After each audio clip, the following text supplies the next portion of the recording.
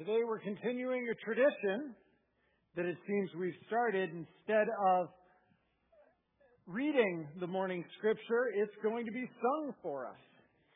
So again, we have a singing of it, and I'm going to invite Hannah to come forward.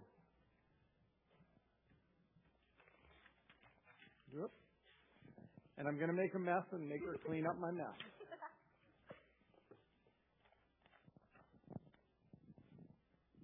Go ahead, Samuel.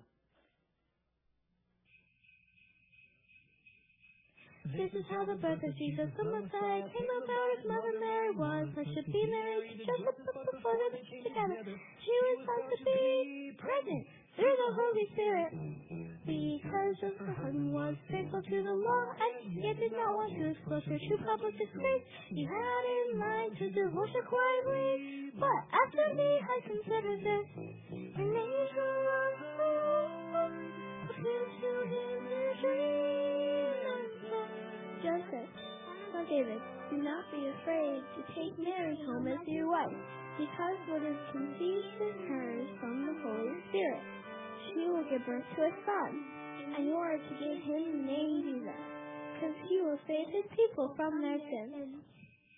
All this took place to fulfill what the Lord spoken by the prophet. Behold, the virgin shall conceive and bear a son, and they shall call him Emmanuel, which means God is with us. When Joseph woke up, he was the angel of the Lord and took Mary home as his wife. But the together tried to give her to a son, and he gave his name Jesus.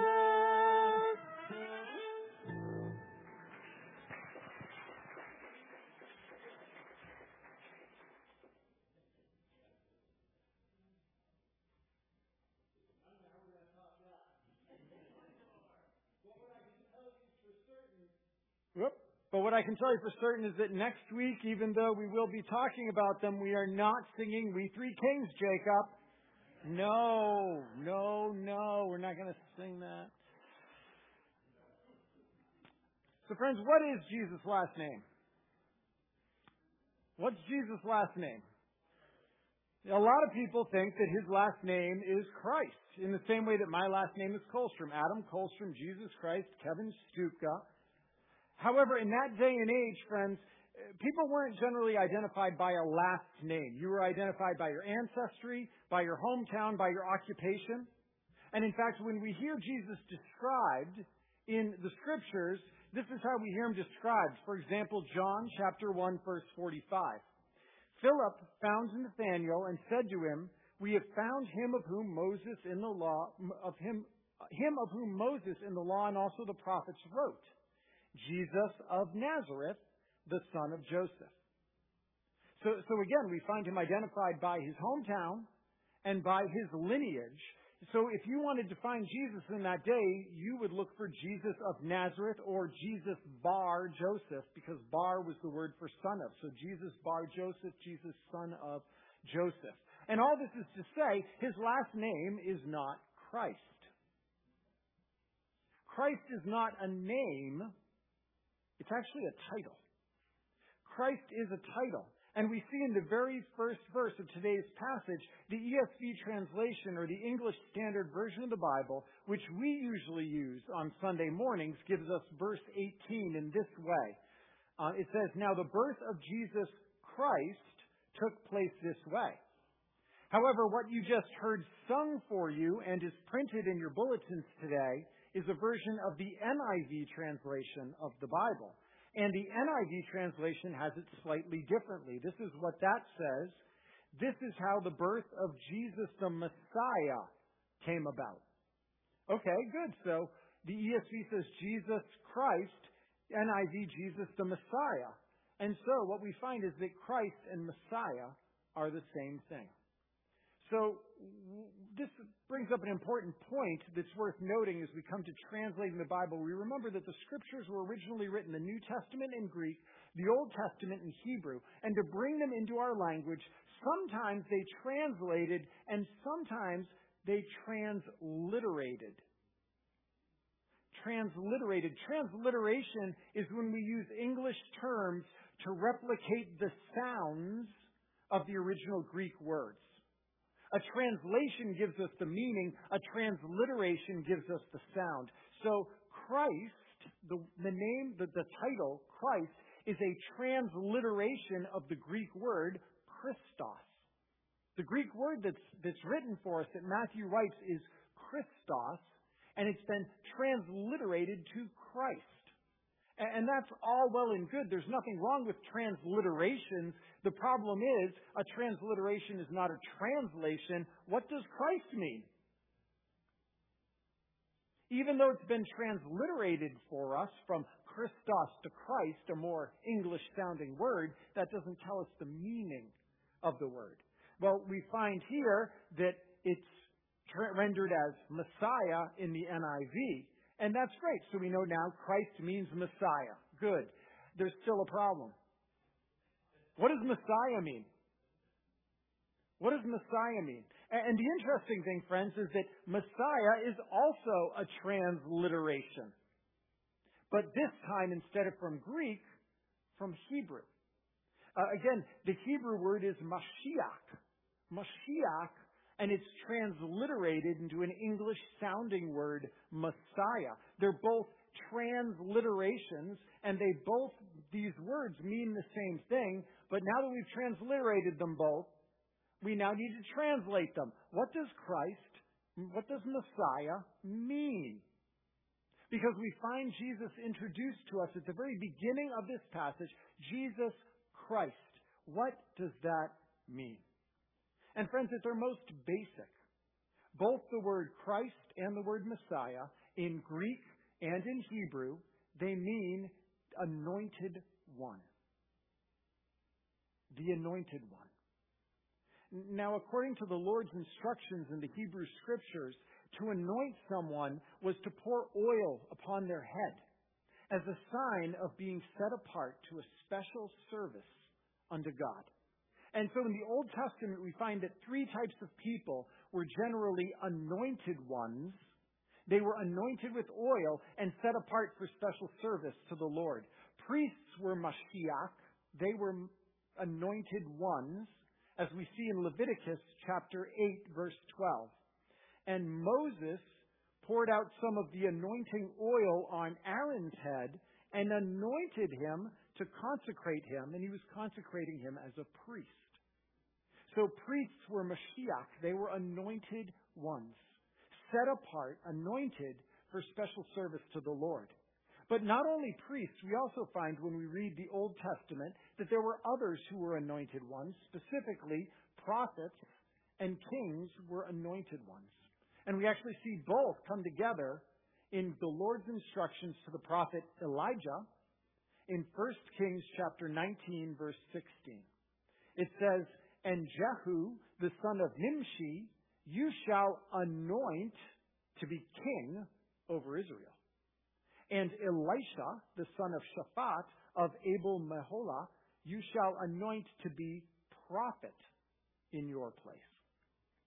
So we find in the Old Testament that this idea, the anointed ones, the Mashiach, they were priests, prophets, kings. Mashiach in Hebrew, Christos in Greek, Messiah or Christ in English. And friends, because of the Lord's promises, because of the promises that He made to His people that we have recorded throughout the whole of the Old Testament, there was an expectation that there was going to come an ultimate, a perfect Mashiach, a Messiah, an anointed one, an anointed prophet who is even greater than the prophet Moses, an anointed priest even greater than the priest Aaron, an anointed king even greater than King David. And this anointed one, whom the Lord was going to send, He was going to fulfill all of the Lord's promises, and this one, this Messiah, would rescue His people. And so we find at this place in Matthew's genealogy that in Matthew's gospel, after giving us the insane genealogy that we looked at for the last 2 weeks, it's full of hints and Easter eggs and proofs, just setting the stage. Matthew declares, He's here. He's the Messiah. Jesus Christ, Jesus the Messiah. Jesus is the anointed one who was going to come about. He's the son of Abraham, the son of David. This is the one that God has promised and we've been waiting for. This is the anointed one. This is the Messiah. And what I'm recording for you all here in my gospel, Matthew's writing, this is his story. This is the story of how the birth of the Messiah came about. And friends, what we find in the entrance of the Messiah into our world is that it was both mundane and it was magnificent. The birth of Jesus was both mundane and it was magnificent. Now, mundane, in the dictionary, it means lacking interest or excitement. But there's a second meaning to mundane when you look up the dictionary. And that is of this earthly world rather than a heavenly or spiritual one. And friends, Jesus' parents in his birth, his parents were mundane. They were both lacking particular interest, and they were both of this earthly world. They were a common couple, Joseph and Mary. They were living common, mundane, ordinary lives. They were betrothed, which is like being engaged, but it's far more serious. You couldn't break off a betrothal except by divorce. And when Joseph discovers that Mary's pregnant, he assumes the mundane, usual thing. She's been unfaithful to me.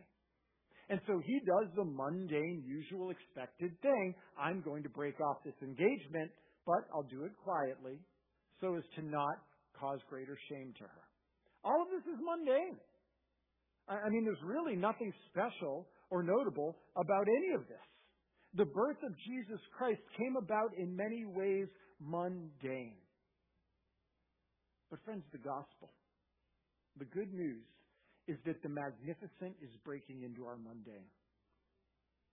Friends, the gospel is that the magnificent is breaking into our mundane. The heavenly is invading our earthly. God is not remaining far off, but something magnificent is coming from the mundane. I mean, look again at verses 20 and 21. But as Joseph considered these things, behold, an angel of the Lord appeared to him in a dream, saying, Joseph, son of David, do not fear to take Mary as your wife. For that which is conceived in her is from the Holy Spirit. She will bear a son, and you shall call his name Jesus, for he'll save his people from their sins. So an angel appears to Joseph and says, the Lord wishes you a merry, merry Christmas. The Lord wants you to marry Mary for Christmas. Don't not do it. Marry Mary for Christmas.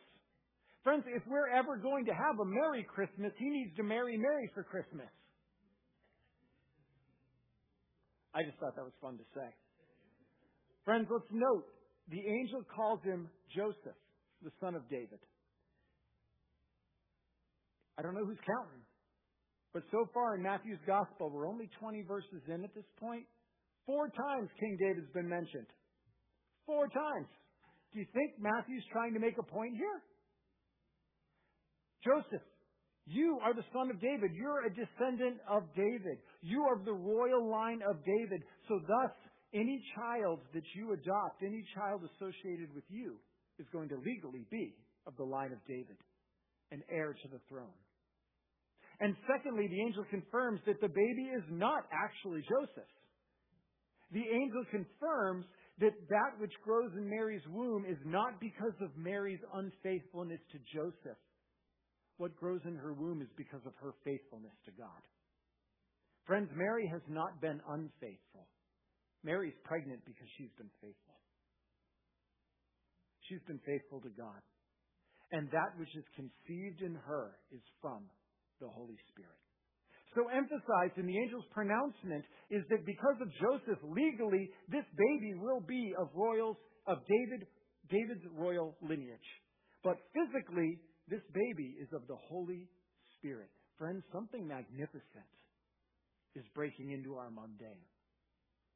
And finally, the angel declares in verse 21, this child will be the promised Messiah. He's going to be the one who's going to save his people from their sins. And so the angel says, name the child Jesus, which is the same message that Gabriel brought to Mary when he first told her that she was going to be pregnant in Luke chapter 1. Name the child Jesus. Friends, the name Jesus is actually pretty mundane. In that time, it was nothing special. It was a common name. The name Jesus is the Greek version of the common Hebrew name Yeshua, which is translated for us in our Bibles, Joshua. So Joshua and Jesus are the same name in Hebrew and in Greek, respectively.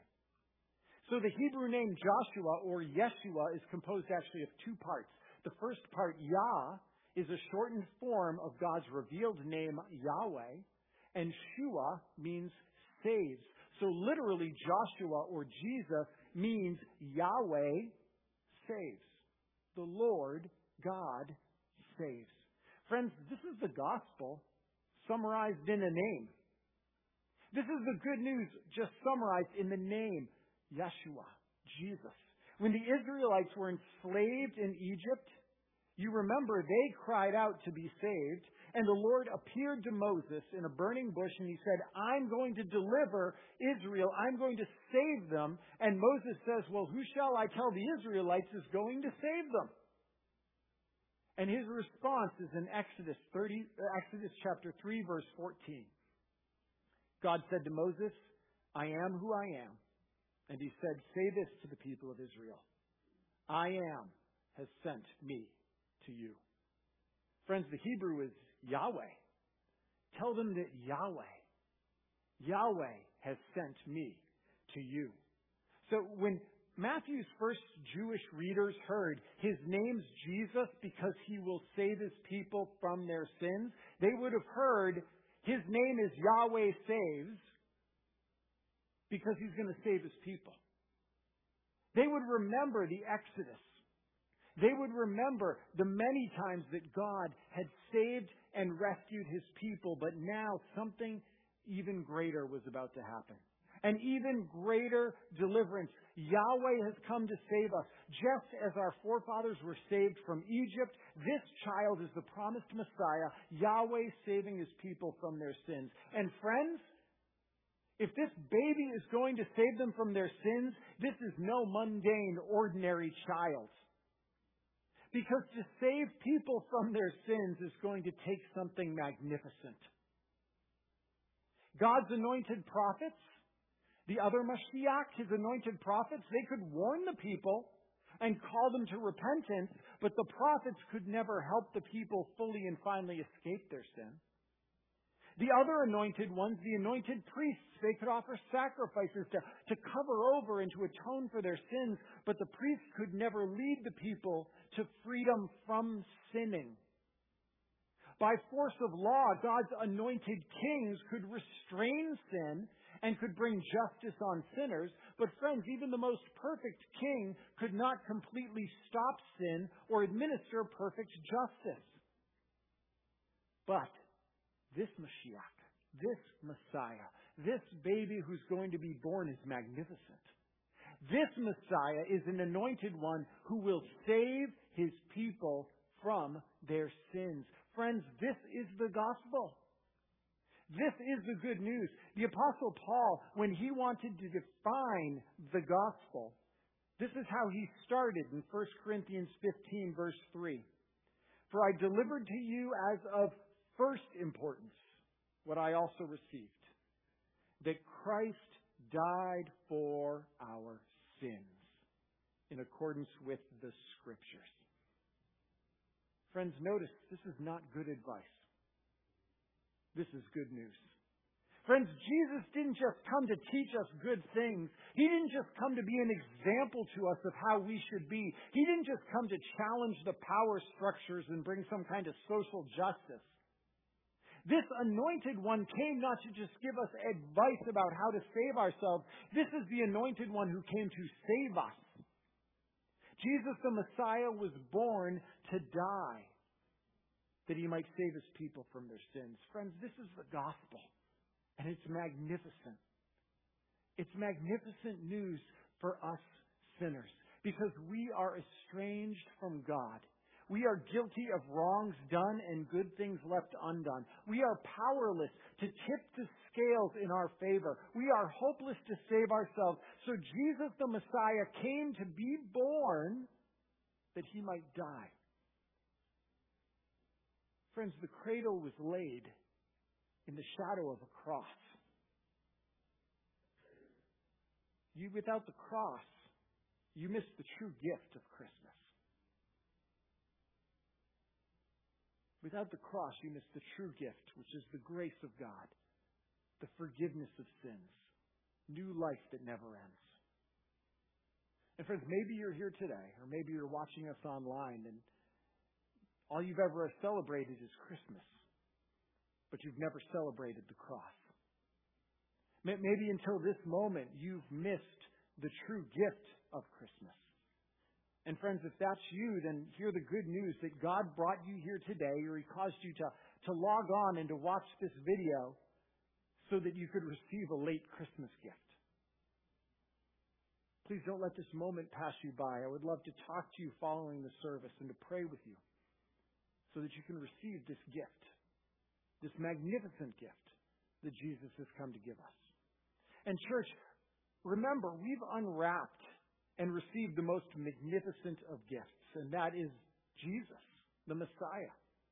Worship, celebrate, let your life be overwhelmed by His beautiful, elaborate, extravagant love for us. Don't be ashamed of the gospel, though some dismiss the story of Jesus and His birth as either just mundane, misinterpreted, or madness.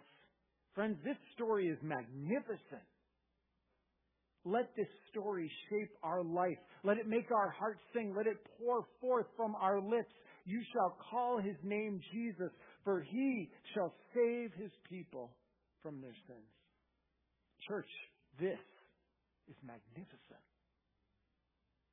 And Matthew makes clear that all the mundane and magnificence of this birth is part of God's plan.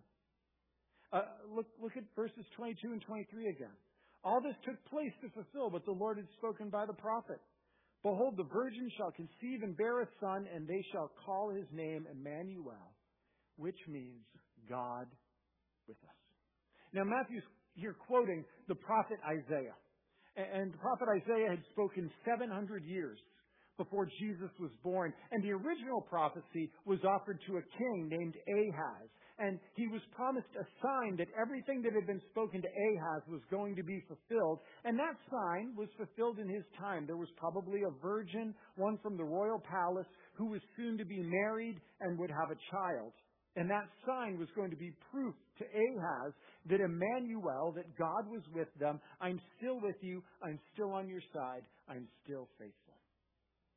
However, inspired by the Holy Spirit, Matthew sees in the prophecy of Isaiah that while there was a fulfillment in Ahaz's day, this prophecy found a greater and a more perfect fulfillment in Jesus' birth. Because, friends, Jesus' birth perfectly fulfills Emmanuel, God with us. For Ahaz, Emmanuel was only an expression of God's presence helping, but here with the birth of Jesus, Emmanuel is the real presence of God with us. This is the perfect fulfillment of the prophecy. Truly now, in Jesus, God is with us. Jesus is Emmanuel. He is the fulfillment of God's promise to send an anointed Messiah in the line of King David. Even greater than the fulfillment in Ahaz's day, which was, hey, I'm here with you on your side. Jesus is Emmanuel. God's actually coming to be with us. He's taking on our flesh. He's breathing our air. He's sharing our experience. He is God with us. And friends, that is why. That's why the most famous verse in the Bible, John 3:16, does not say, for God so loved the world, He sent a prophet. It doesn't say, for God so loved the world, He sent instructions for us to follow. For God so loved the world, He sent a sign. Friends, John 3:16, the most famous verse in the Bible, begins, for God so loved the world that He gave us His only Son. He gave us Himself. Emmanuel, God with us. Now, friends, our technology has improved so much over the last few years that we're able to communicate and to meet and to see and to hear just about anyone, anywhere, at any time. And yet we know that no matter how good the technology gets, that technology can never actually bring a person in a real physical presence to be with us. And in the same way, friends, no matter how good is our religion, no matter how hard we work, our efforts can't bring the real physical presence of God to be with us. We are too weak and inconsistent to always obey. We are not strong enough to always resist temptation and do what's right. Our religion is not enough because our arms are too short. So Emmanuel, God has reached to us. This is the gospel. This is the good news of Christmas. What we and our religion were powerless to do, God has done for us in Jesus.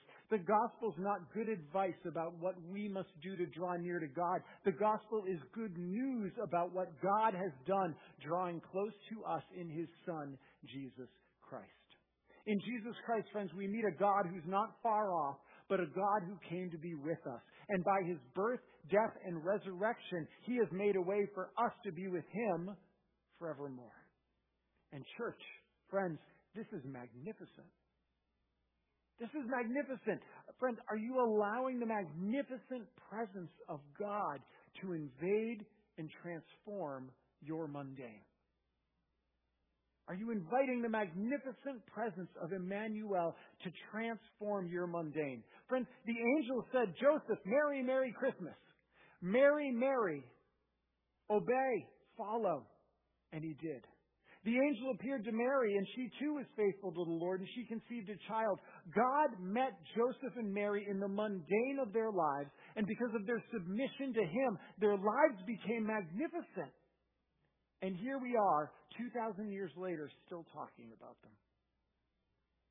Friends, note that their obedience to God didn't make their lives easier or more comfortable, but it did make their lives magnificent. It made their lives beautiful. And church, do we want to have such beautiful lives? Do we want such beautiful lives?